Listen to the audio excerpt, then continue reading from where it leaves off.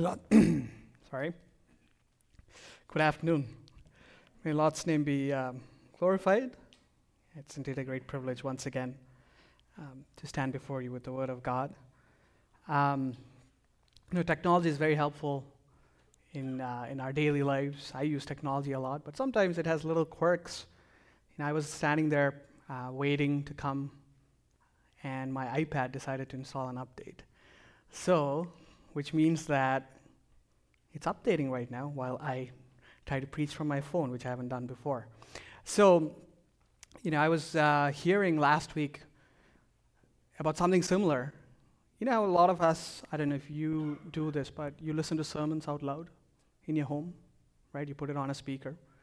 And a woman wrote in, not to complain, but just to tell her pastor that he had bought 20 rolls of toilet paper for their home. And he's like, how did I do that? Because he was giving an illustration. He was saying about how, in the olden days, how pastors are always talking about the olden days. People had to go to the grocery store and order stuff and buy it and bring it home and all of that. And he's like, now all you have to do is just say, Alexa, order 20 rolls of toilet paper. And her Alexa actually ordered 20 rolls of toilet paper from Amazon. What Alexa or Google Home, these are these smart devices that can do all those things. So she was saying how inadvertently her pastor owed her about like $120. So technology has its place, but it's also very quirky. Thank you to Brother Nishant for sharing the reading of the passage. We have been in Ephesians chapter 4, talking about God's will for His church. Our theme is Let's Build. And in chapter 4, the passage that we just read, previously we read a lot about how we are to behave in the church, how the church is to think of itself, how it is to think of its growth and its unity. But here we see that we have moved on into aspects of individual behavior, showing the importance of individual character and maturity in the members of the church, in the building up of the community of God, of which each member, as we have been discussing, is an indispensable member. We looked last week, or the week previously when I preached, about this idea that we have put off the old self, which is corrupt through deceitful desires, and we have put on the new. At the time when we were saved, we put off the old, we put on the new self, which is modeled after God in righteousness and holiness, and we are being renewed in the spirit of our minds. Verses 25 to 32, which we just read, is an exposition, or it's like a manual of what it means to be the new self, and the behaviors that should come as a result of the constant renewal of the mind. And the general format of all these verses which we just read is there's a positive command. And then there's a negative command. So there's a do something and do not do something. And then there's an overall motivation for why you should do something and do not do something. So for example, in verse 25, it says, speak the truth. That is the positive command. Put away falsehood. That is a negative command, because we are members one of another. Because we have a motivation to be truthful to each other, because we are interconnected. Now, the reason why I chose this verse 26 and 27, is because it's a more complicated verse. It does not easily resolve itself. And I chose this verse to illustrate that Christian morality and ethics, the behavior expected of Christians, may be simple, but it is not simplistic. So Christian morality may be simple, but it's not simplistic. What do I mean by that? So here's a simple command, right? Like, speak the truth. Do not lie. That's simple. You can understand. It's very objective. What is a simplistic version of that? A simplistic version of that is, I will speak the truth without concern to context or impact of what I say.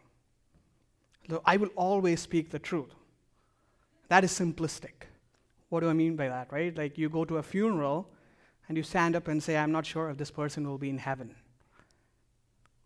Is it Truthful? Probably. Is it what you should be doing? Probably not. That's the difference between simple and simplistic.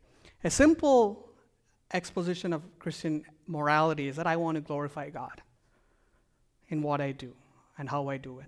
A simplistic version of it is I don't want to feel guilty or held accountable. Just tell me what to do, so then I have nothing to think about. So the simple version seeks to glorify God. The simplistic version seeks to protect the self. So we are called to become like Christ, to imitate the character and characteristics of God within the constraints of our human limitations and the boundaries of our flesh. And when you look at the scriptures, there's a moral complexity to God himself, right? So talking about anger, Psalm 7 and verse 11 says, God is a righteous judge and a God who feels what? Indignation every day. That means a God who feels angry every day at unrighteousness. On a similar note, but slightly different, Exodus chapter 34 and verse 6, which we all know, it says, the Lord passed before him and proclaimed, the Lord, a God merciful and gracious, slow to anger, and abounding in steadfast love and faithfulness.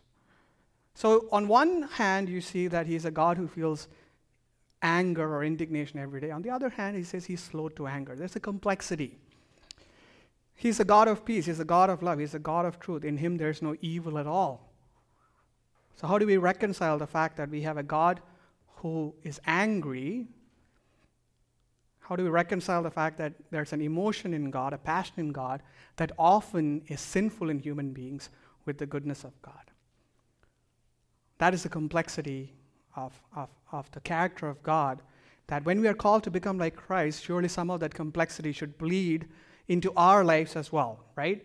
James chapter 1, verse 19 and 20, we know this. It quotes or it alludes to Exodus chapter 34, but it's talking about us. It says, know this, my beloved brothers, let every person be quick to hear, slow to speak, slow to anger. For the anger of man does not produce the righteousness of God. So there's two things here.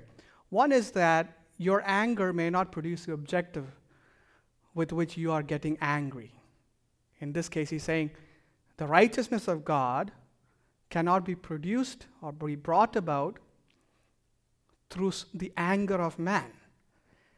At the same time, he doesn't say do not be angry. He said slow to anger. Slow to anger does not mean no to anger. It just means be slow, right? It's not saying don't get angry. It's saying don't be hasty in getting angry. So becoming mature as a Christian means becoming more sensitive and more aware of the complexity of behavior that is demanded of us, the context and the goal and other considerations that we should have when we evaluate how we are to react. It's not just cookie-cutter morality. You cannot take a list of commandments and say, do this and you're all fine. Christian morality's intention is not to produce merely good people. Or in another way to put it, the intention of Christian morality is not morality.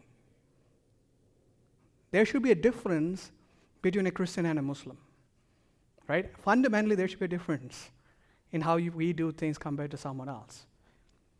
What is the intention of Christian morality? It is to become like Christ. That is the goal. What differentiates us from people around us?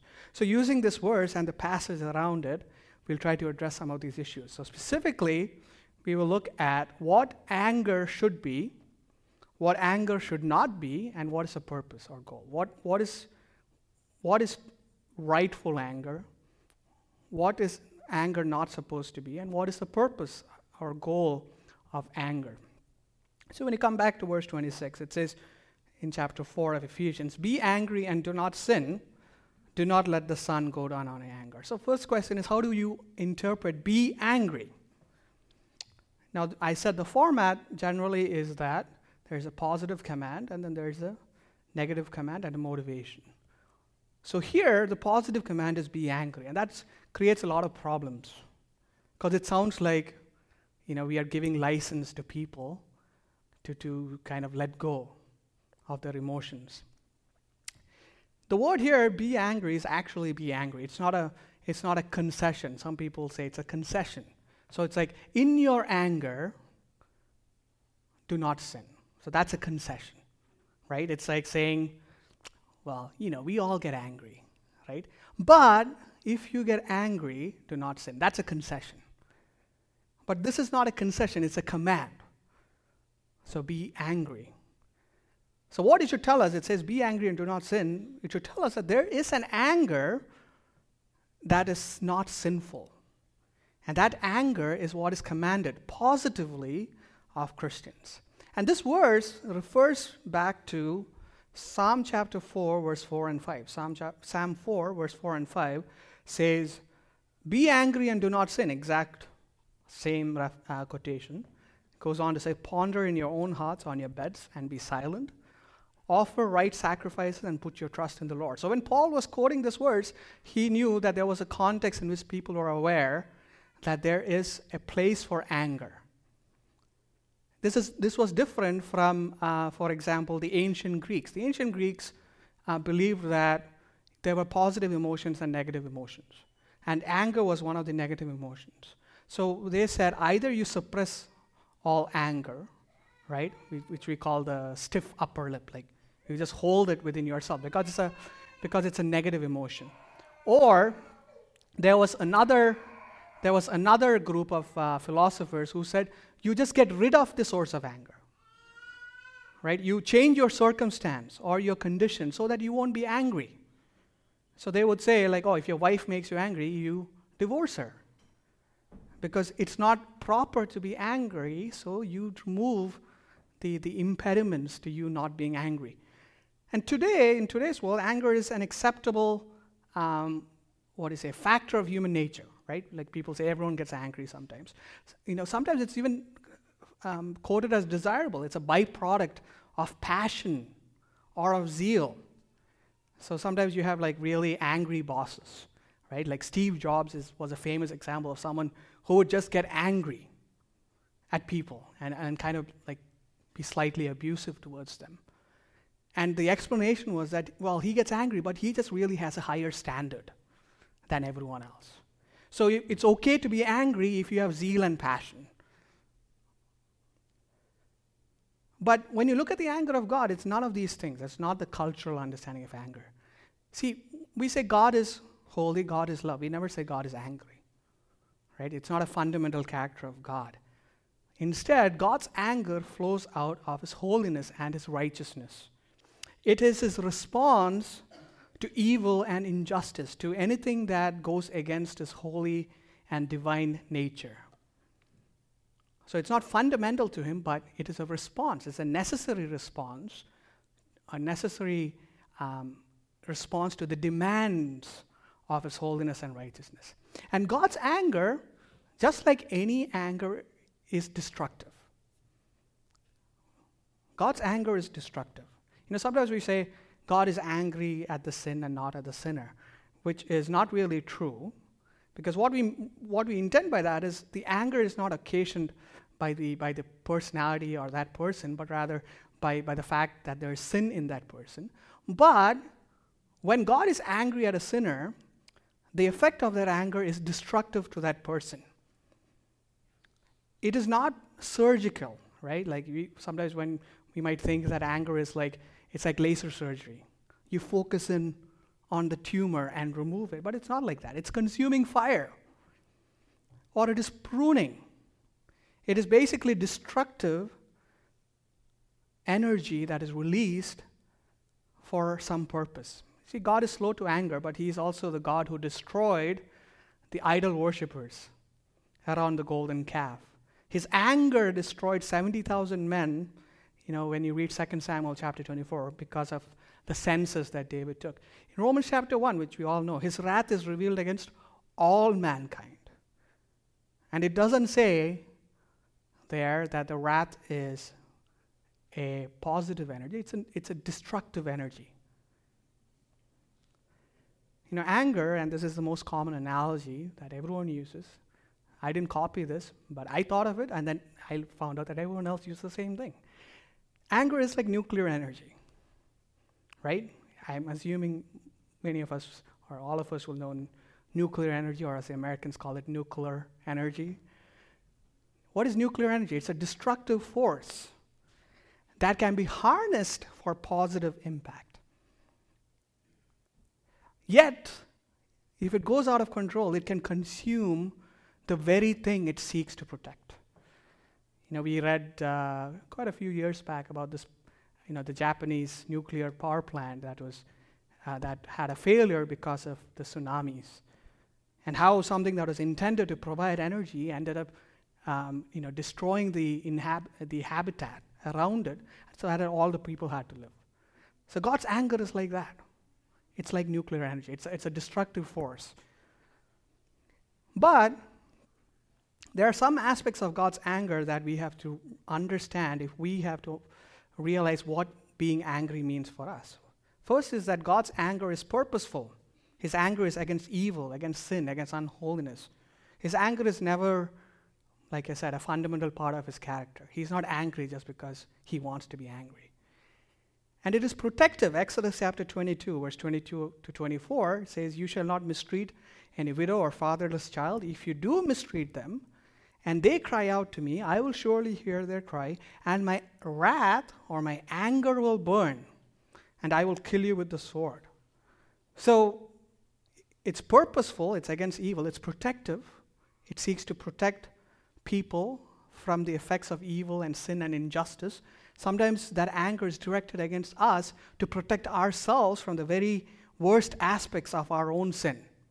That's what sometimes we call pruning, right? Like God prunes us through discipline. Is his anger directed against us in order to change us, in order to protect us from being devoured by the sin that we have within us? So it's purposeful, it's protective. Then it's controlled. We read God is slow to anger. What does that mean? It means that he is in control of his anger. He cannot be, he cannot let go. If God's anger was uncontrolled, just think about it. What hope does anyone have of surviving the fire of his wrath? So it's controlled. And then it's considerate. This verse in Psalm 103 and verse 9 says, "He will not always chide, nor will he keep his anger forever." So not only is his anger controlled, but it's considerate. His anger considers the context or the situation.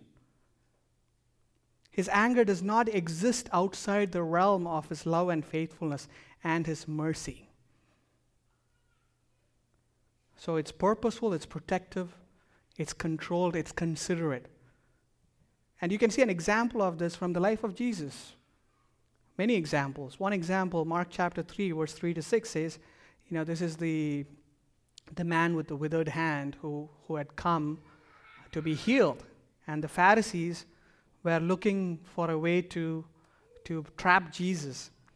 And this was the Sabbath day. And he said, so Mark chapter 3, verse 3 to 6, "And he said to the man with the withered hand, 'Come here.' And he said to them, 'Is it lawful on the Sabbath to do good or to do harm, to save life or to kill?' But they were silent." He's asking the Pharisees, "I know you have come to trap me, saying that you shall not do any work on the Sabbath. So you're waiting to see if I will heal this person." Verse 5, "And he looked around at them," at the Pharisees, "with anger, grieved at their hardness of heart, and said to the man, 'Stretch out your hand.' He stretched it out, and his hand was restored. The Pharisees went out and immediately had counsel with the Herodians against him how to destroy him." So you see, Jesus got angry because they were misusing God's law for their own purpose. But at the same time, he's also grieved. He's sad that their heart was so hard. So his anger was mixed with grief. But at the same time, when these same Pharisees or the same group of people, I'm not saying maybe the exact same individuals, but the same group of people passed by him when he was on the cross. After they had put him on the cross, he said, "Father, forgive them, for they do not know what they're doing." So he's angry, he's protective, he's in control, and yet he is considerate. I like what Tim Keller has to say. He says, God has put anger in us ideally to react against evil and to protect and defend others against evil. That's the purpose of anger, to react against evil, against unholiness, against sin, and also to protect and defend others against the impact of evil. What lens can we use to understand how we should be angry? And I think it boils down to the greatest commandment, which is love God and love others as yourselves. If you love God, you'll be angry against things that go against His holiness. If you love others, you will be angry against injustice and the impact of sin in the life of someone, whether that sin is perpetrated by someone else or whether that sin is perpetrated by that very same individual. Too often we are not angry about the right things. There's a lot of evil and injustice that is in this world that we have become accustomed to, either in society or in the lives of people around us. So we are passive and emotionless. And our lack of anger means that we are happy with not doing anything. So we are perpetually angry about unimportant things. Right? There's a lot of people who are angry that Trump got elected like 3 years ago. They're angry. But then we are not angry about other things. We're not angry about human trafficking or sex slavery or so many social ills. We're not angry about continual sin in the life of a friend or a brother or a sister. But we are angry about things that we should not be angry about. So God says be angry, to react against evil and injustice so that we can be active with the goal of seeing a change. And how do we effect that change? Well, first off, how do we live our own lives and order our actions and our motivations? That's important. How do you pray? If you're angry about certain things and it says, you cannot change it. If you cannot change it, you pray. You pray to God to change it. If you're not angry about some things, you will not pray about it. What about discipline? When you're angry about sin in the life of of your children, it's the life of your parents. In the life of your children or in the church, you're angry about sin and the impact of sin in someone's life. That's one of the motivations for discipline. Paul says in 2 Corinthians, he said, I accused you of these things, and you became angry, and it produced a godly sorrow that led to change. If our anger is directed towards the abuse of God's holiness and the protection and the growth of others, then we will imitate God in His anger, in the best way that we can. Not in all the ways, but in the best approximate way that we can. That's why it says be angry. But at the same time it says be angry and do not sin. So there's rightful anger, and then there's some aspects of anger that we should not indulge. And if you read that sentence, the force of the sentence falls on the second command. It says be angry and do not sin. The force falls on the do not sin part. And one commentator says this, it's because it is harder to not sin than to be angry. It is easier to become angry than it is to prevent yourself from sinning. That's why the force is on the do not sin part. It doesn't say, for example, be joyful and do not sin. Be kind and do not sin. It says be angry and do not sin because that's a real danger. And it's easier to become angry than it is to prevent ourselves from sinning. And the first thing we have to realize is that when it says be angry, the word there is not a continuous action, but it is an occasional or when it's necessary type of action. So Christians are called to be always holy, always loving. We're not called to be always angry. It's not a continuous state. You have to be angry when the situation demands it. So anger should not be our personality, but it should be a response of something within our personality that reacts against evil and sin. And what is sin? When you say be angry and do not sin, what is sin? What do we learn in Sunday school? What is sin? sin is falling short of the mark of God's standard. We talked a lot in chapter 4 about measuring up to the standard of Christ. So sin is falling short of the mark of God's standard. So falling short of the standard to which God's anger aspires.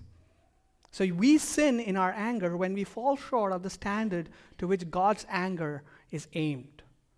So we ask ourselves, is it purposeful? Is it aimed against clear unholiness or sin or evil? Is it protective? Is it intentional to protect and grow those in our care?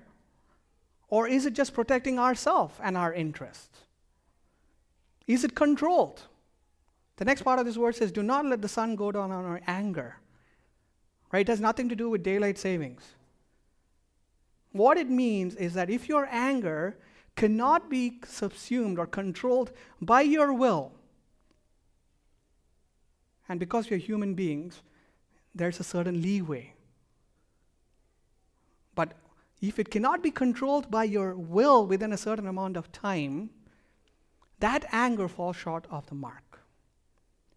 That means your anger should be honed in such a way that you are in control. When it says, be angry and do not sin, do not let the sun go down on your anger, the second time the word anger there really should be translated as a state of anger.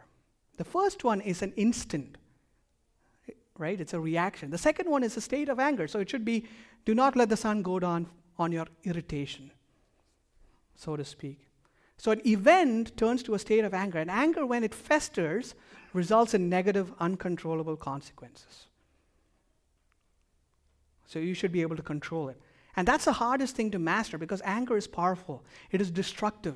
And to gain control over it is like gaining control over nuclear fusion. Because it wants to explode and devour. That is its very nature. When you understand that anger is destructive, when you're trying to control it, you're trying to put a boundary around the very nature of that thing. And you have to notice in this passage, your control over your anger is not dependent on the response of the other person. There's another passage that Jesus talks about, where he talks about reconciliation. Put your gift before the altar and so on. But here it doesn't say that. It says, do not let the sun go down on what? Your anger. See, reconciliation is desirable, but it is not mandated for your control over your anger. You go back to Psalm chapter 4, verse 4 to 5. It says, be angry and do not sin. Ponder in your own hearts on your beds and be silent. Offer right sacrifices and put your trust in the Lord. It says, be angry and do not sin. But what is he doing? After time has passed, it's nighttime, he's sitting in his bed and he is being silent before his God. Ephesians chapter 4 and verse 32, the end of this passage, it says, be kind to one another, tender-hearted, forgiving one another. Why? As God in Christ forgave you. The impetus for our behavior should be our trust in God, our relationship with Him, and our recognition of the fact that we have been bestowed with so much grace where we should have been consumed by the anger of God. So knowing and believing that in the depths of our heart should be the first means by which we control our anger, by which we can inculcate kindness and tender-heartedness, even in the face of injustice against us. And it should make us ready and quick to forgive, just like God forgave us in Christ. So, is our anger purposeful? Is it protective? Is it controlled? Is it considerate? Have we taken into account the context and the character and the deficiencies of the other person, whether that be immaturity or ignorance? And is our anger appropriate to that? Or is it based on our own standards with no consideration of anything else? See, if God's anger can be melted by these factors, by simple factors as the people, the condition of their heart, how can we claim to have a higher standard? No, my anger is always objective. Jesus was angry at a lot of people, right? He was angry at Pharisees, but then you read all these passages where he's like, he walked around, he saw the crowds, and what did he have? He had pity on them. He had compassion on them. So there were Pharisees who demanded anger, and there were those who were just as sinful, who demanded compassion. So what are we to avoid in our anger? Romans chapter 12, let's read verse 19. It says, "Beloved, never avenge yourselves, but leave it to the wrath of God, for it is written, 'Vengeance is mine, I will repay,' says the Lord." If your anger is basically intention towards seeking vengeance, holding a grudge, then that is sin. That's why God says, you leave it. Take your anger and leave it with me so that I can work out righteousness. Do not hold a grudge. Secondly, in this passage itself, verse 31 is a consequence, if you think about it, of an uncontrolled explosion of anger that has been festering in the heart. Verse 31 of chapter 4 of Ephesians says, "Let all bitterness and wrath and anger and clamor and slander be put away from you, along with all malice." These are all influenced and consequences of anger. What is bitterness? It's holding a grudge in your heart because you feel there's been injustice done against you. Wrath and anger, that is the sinful anger of man.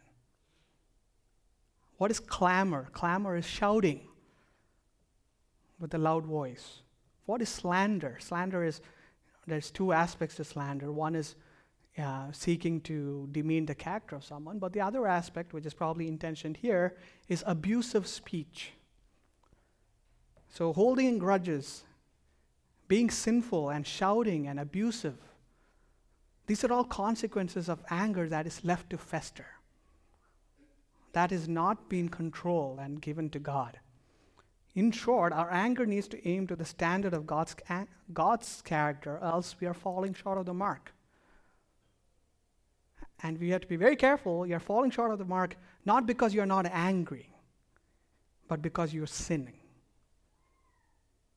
If you're not angry, you're not falling short of the mark of God. So, don't take it to mean that I have to find ways to get angry. You fall short of the mark of God when you sin. So, we saw what anger should be, what anger should not be. And then we ask, what is the goal? What is the motivation behind being angry? All complexity can be made simple if it's put towards purpose. Right? That's what nuclear energy is. There's nuclear reactions that happen when you do something, to the nucleus or to the atoms. But what's the goal? What's the goal? To create energy. So you only do it in a certain way. So what is very complex becomes much more simple when you have a goal. And we already talked about the goal in this, we already talked about it in general, right? We have to affirm the holiness of God. We have to react against sin. We have to protect others from injustice and evil. But in the context of Ephesians chapter 4, we have to ask ourselves, why is it in a passage that talks about the unity and the fundamental nature of the church? Because we have been talking about building up the church. So when we read, speak the truth, it says, why do we speak the truth? Because we are members, because we are united. It says, let the thief no longer steal, but labor to help his brother or sister in need. Let only good speech come out of your mouth to build each other up. So what's the goal in the context of the unity of the church? And it doesn't say it positively in this verse, but it gives us two negative instances that we can take to understand what the goal should be. So the first negative expression of that goal is verse 27. It says, give no opportunity to whom? To the devil. The devil is a term for Satan. But the word highlights some particular characteristics of Satan. One is that Satan is a slanderer. Right? He calls into question the character of someone. Right? Another word for slander is accuser. We read throughout the New Testament that Satan is someone who seeks to accuse the brethren, who seeks to demean the character of your brother and sister. The word devil also highlights the fact that he's a deceiver. Our old self, it's corrupt through deceit. So more than just lies, Satan takes advantage of something and corrupts it towards evil. That is what deceit is. He takes something good and transforms it into something bad. And another word for, word that comes to mind when you see the word devil, you read it in Ephesians chapter 6. It's that he's a schemer.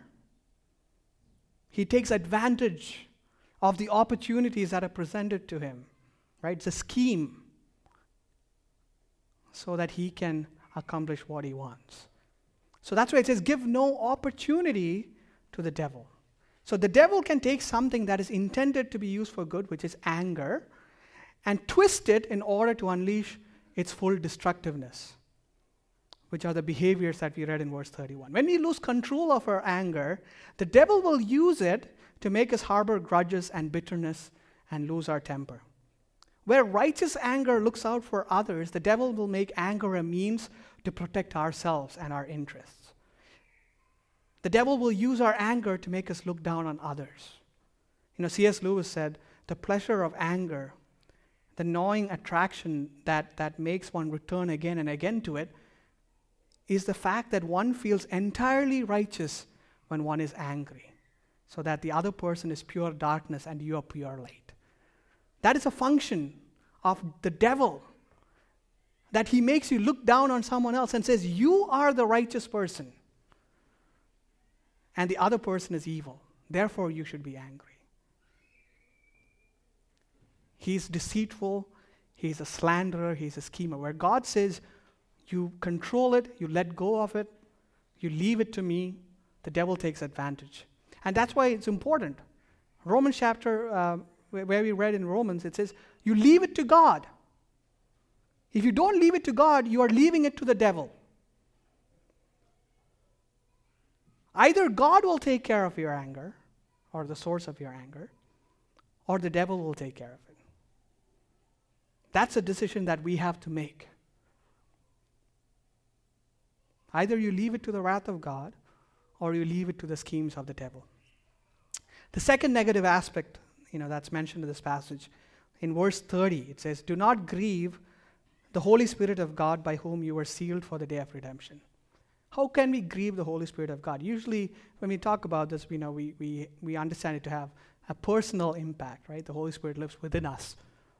So when we sin, we are grieving the Holy Spirit who lives within us, which is true. But here it's specifically tied to an earlier verse in chapter 4. Chapter 4 and verse 3 says that you should be eager to maintain the unity of the Spirit in the bond of peace. So how do you grieve the Holy Spirit? When your anger breaks the unity of the Spirit in the bond of peace. When there's divisiveness in the body, which is the aim of the devil in encouraging anger and bitterness among the members of the body, then you grieve the Holy Spirit. So positively speaking, the aim of our anger, which is controlled and purposeful and time-bound, is to protect the holiness of the body. Negatively speaking, it should not be a cause of divisiveness and disruption among the members of the body. It is to promote the unity of the body in the spirit of holiness, not to bring about division or dissension. So that's in the context of the church. What about in our daily lives? Last week we talked about relationships. So how do we tie all of that together? How do we tie this theme of being united in the church with being mature and how to be mature in our relationships with each other? And that's why I said it's complex. You cannot get a cookie-cutter prescription of how you should behave so that you're appropriately angry and you're not appropriately angry. Other than to say that you should be aware of the goal. You should have that immersed in your heart so that eventually our behavior reflects the aim that we have put in our heart. That being said, what are some questions we can ask when we get angry. We already said anger has to be purposeful, it has to be protective, it has to be controlled, it has to be considerate. But are there some other things that we can use? And I came up with a few. The first one, am I dealing with a clear, objectively understood unholiness or sin or evil? Right? Is this a clear sin or evil that I'm reacting to, that I'm getting angry at? It should be clear. It's very important to remember that convictions are not the same as unholiness. Differences in conviction need not be the cause of anger unless there's clear sin or evil involved. I'll give you an example. I'm very convicted that believers' baptism is the only proper means of baptism as commanded by the New Testament. That is my conviction. I don't foresee a change to it. I don't think before I die that I will ever change that opinion. And I'm convicted of it from the scriptures. Does that mean I will get angry at infant baptism? Convictions are not the same. Your convictions are important.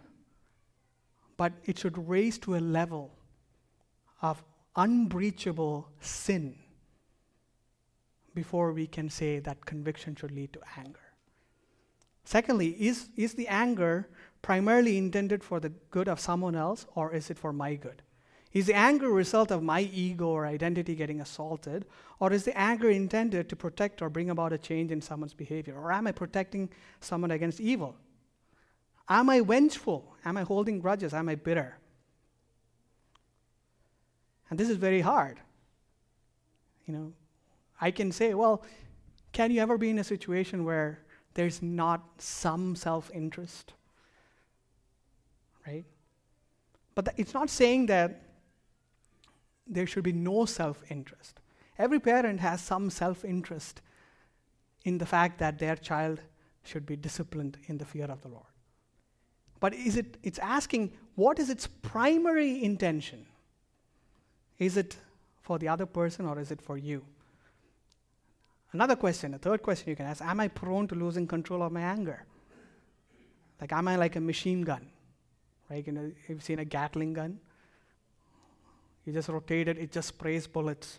Is my passion and my zeal, primarily just destructive, and it hinders the impact that I want to see in them?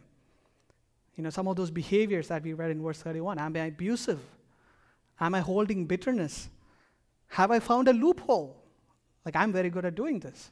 Have I found a loophole where I can lose control of myself and then calm down and then say to myself, I will never let the sun go down on my anger? That is not the intention. The intention is not to say that I get angry, but when I get angry in 5 minutes, I cool down. The intention is that, do you have control? If you have lost control, it doesn't matter how long your anger lasted. Lastly, am I considerate? All things above that I've just stated being true, is there still some factor that should mitigate, that should impact if I should be angry or stay angry? Is there ignorance? Is there immaturity? Is there a context? Are you at a gospel meeting, or are you in a gospel opportunity with someone else where if you get angry at something you should probably get angry about, maybe they said some heresy or blasphemy, it's still not called for because the context is not demanding anger in that situation. Am I considered how this will bring about God's glory, or is it just a means for me to deal with the situation in a way that I can say, well, I did what I had to do? So just to illustrate, I'll talk about a parental illustration, just because something I'm familiar with. And I'll make it even more personal. I'll use the illustration of preparing for my sermon. So when like everyone, when you prepare for something, you want to have a certain amount of peace and quiet, or not to be left to your own devices, not to be disturbed. So I tell my children, do not disturb me. I'm preparing for my sermon. And then they come over and over into the basement. So was there a clear command? Yes, there was a clear command. Was it objective? Very objective. Was it intended for some greater good? Yes. I'm preparing my sermon so that I can preach and edify the people of God. Absolutely intended for some greater good. Is there self-interest? There's a little bit of self-interest. But at the same time, I want to teach them obedience. Am I going to lose control? If I think of this as something that is a position of no compromise, non-negotiable, how am I going to react? How long before I get angry and get bitter at them or angry at my wife, whatever it is? Am I being considerate? No. They are 3 years old and 1 year old. I'm not being considerate. It doesn't matter. There is a clear command of obedience. There's a greater good that is involved. I'm not losing control, but I'm not being considerate of their immaturity and their lack of understanding. Would this be different if they were teenagers? Probably should be. Would this be different with their same children if they have a habit of running out of the house and into the road? Probably should be. And I was reading in yesterday's newspaper, the local newspaper, that some 13-year-old took his dad's SUV onto the 401 and crashed it and put his 14-year-old neighbor near to death. Are there situations where you should absolutely be angry at your children? Definitely. But is there a mandate that you should always be angry regardless of context? There isn't such a mandate. So how do you deal with situations where it keeps happening again and again and you cannot become angry? Because you've considered everything. I said, I cannot get angry at these two young children for not understanding what is the importance of dad preparing for his sermon. Well, you have to work around it, right? We have a word for that. It's called sacrifice. You sacrifice something else. You sacrifice some other time. I trust in God that the deficiencies due to my circumstances will be taken care of by Him. And I say this with great sadness, that a lot of the anger and bitterness in our heart is because we believe that our potential is frustrated by the people that God has given us to care and to nurture. We get angry because we believe that our potential and our aims are being frustrated by the very people that God has given into our care. The devil is a deceiver. He doesn't care about the purity of the source of your anger. He only cares about its impact. Don't fool yourself thinking that because the motivation for my anger is so pure, that somehow the devil will not take hold of it. They said Jesus had great compassion. He had great pity on the crowds. He said, Father, forgive them, the people who have put him on the cross. And Philippians chapter 2, we read this always, right? Philippians chapter 2, verse 4 to 8, it says, let each of you look not only to his own interest, but also to the interests of others. Have this mind among yourselves, which is yours in Christ Jesus, who though he was in the form of God, did not count equality with God a thing to be grasped, but emptied himself by taking the form of a servant, being born in the likeness of men. And being found in human form, he humbled himself by becoming obedient to the point of death, even death on a cross.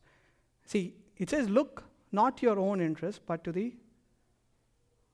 look not only to your own interest, but also to the interests of others. And when Jesus looked to the interest of others and put their interests above himself, what happened to him? He died. He gave his own life.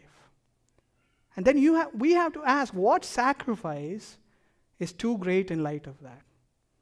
our preferences, our vision, our desires, our plans for the future, our expectation of who we are, our identity, our protection of our time and our resources.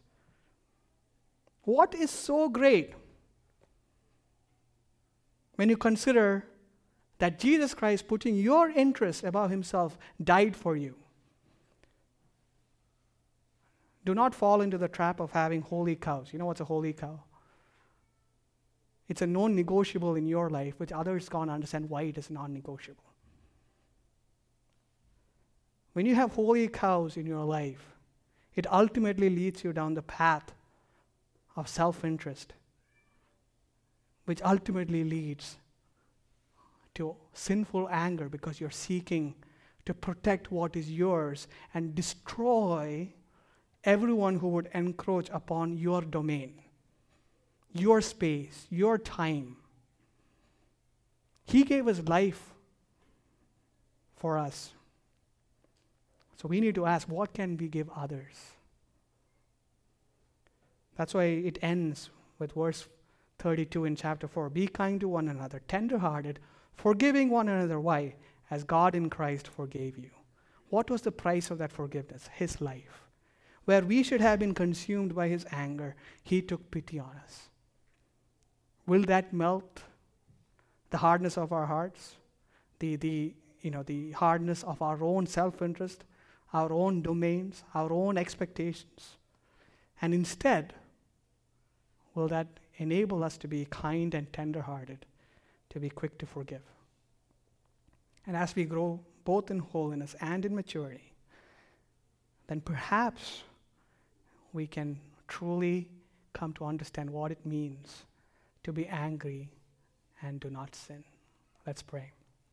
Father God, we thank you, Lord, for your word. Lord, sometimes we understand that it is beyond us to fully understand that it is complex and it's complicated, but you have not left us without help. We thank you for your Spirit who lives within us and to illuminate your scriptures when we put our minds and our hearts to it.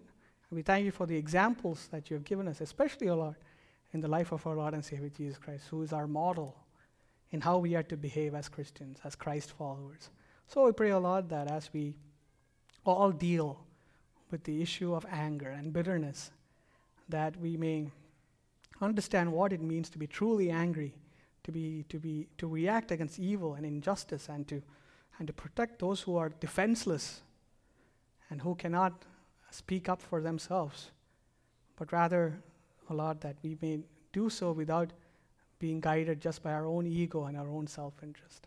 And at all times, that we may do so in a way that does not demean your name, by being controlled in ourselves, by aiming for peace and restoration and joy, and Lord, and only using the force of our anger when it's needed. So we pray, O Lord, that you grant us the wisdom and the understanding and the impression of your Holy Spirit as we deal with situations in our daily life, so that we can glorify you in our families and in the midst of your people.